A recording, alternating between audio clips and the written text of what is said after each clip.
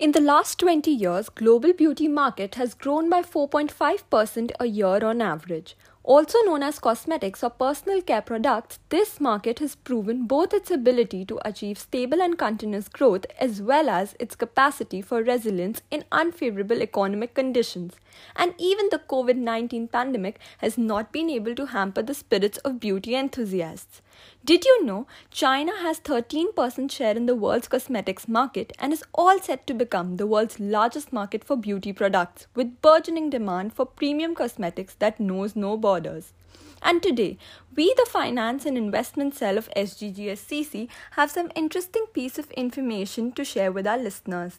Imagine being in China, and before you come at me for saying this, I'll rephrase it. On your little trip to Shenzhen in your head, imagine walking into the world's largest electronics market at 10 pm and seeing lines of delivery workers who once hauled computer components and knock-off phones, now pushing carts overflowing with MAC lipsticks, Bioderma cleansers, and other foreign beauty brands.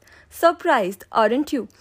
Well, it's true, the electronic sellers for which Huaching Bay is famous might have packed their bags, but the wholesale cosmetics merchants crammed into those 1400 stalls in the sprawling market's Mingtong Mall to meet the booming demand. According to Miss Ying, who opened her cosmetics stall 3 months ago as a part of sudden makeover at the landmark electronics market in the famously entrepreneurial city, the market is crowded with or without the promotions. Huaching Bay is home to dozens of multi-story malls housing about 38,000 businesses that historically sold microchip reels and other components. It is also a matchmaking hub for global companies looking to get things made in nearby factories.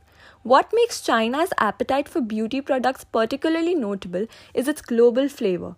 But rents are rising as its once unruly markets gentrify, with increasingly upscale malls and 5G experience centers reflecting Shenzhen's upward mobility from a manufacturing and trading hub to what China sees as the sleek and prosperous equivalent of Silicon Valley.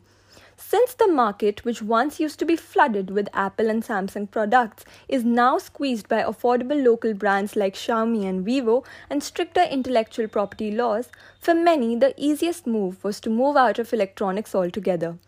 Talking about the transition from selling phone parts, Mr. Lin Moksu, general manager of the Mingtong Digital City market, mentioned how they saw potential in the beauty sector as a means to revive the 50% vacant market thanks to its great demand among all age groups and genders.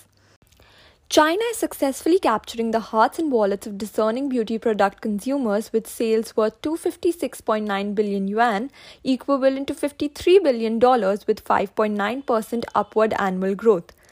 Although Mingtong had hosted a smattering of cosmetic dealers for several years, the business took off this year when border closures halted the flow of traders going to Hong Kong and picking up tax-free goods for resale.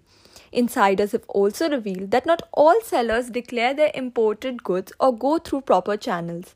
They buy in bulk here and sell products at a few cents markup each. The preferences of Chinese consumers are changing as the country's middle class grows.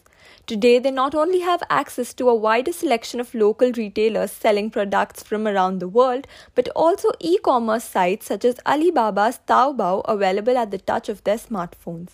Just like too many cooks spoil the dish, sellers worry that as more and more players flock to the market, margins will be squeezed further. Even though the virus has led people losing their jobs, thereby increasing profits, the market still remains very competitive. Regardless, the power of Chinese consumers promises to remain a going economic concern as they become the largest force driving the global beauty market. Well, that's all we had for you today. Hope you enjoyed this informative episode. See you in the next podcast. Till then, stay safe. Cheers.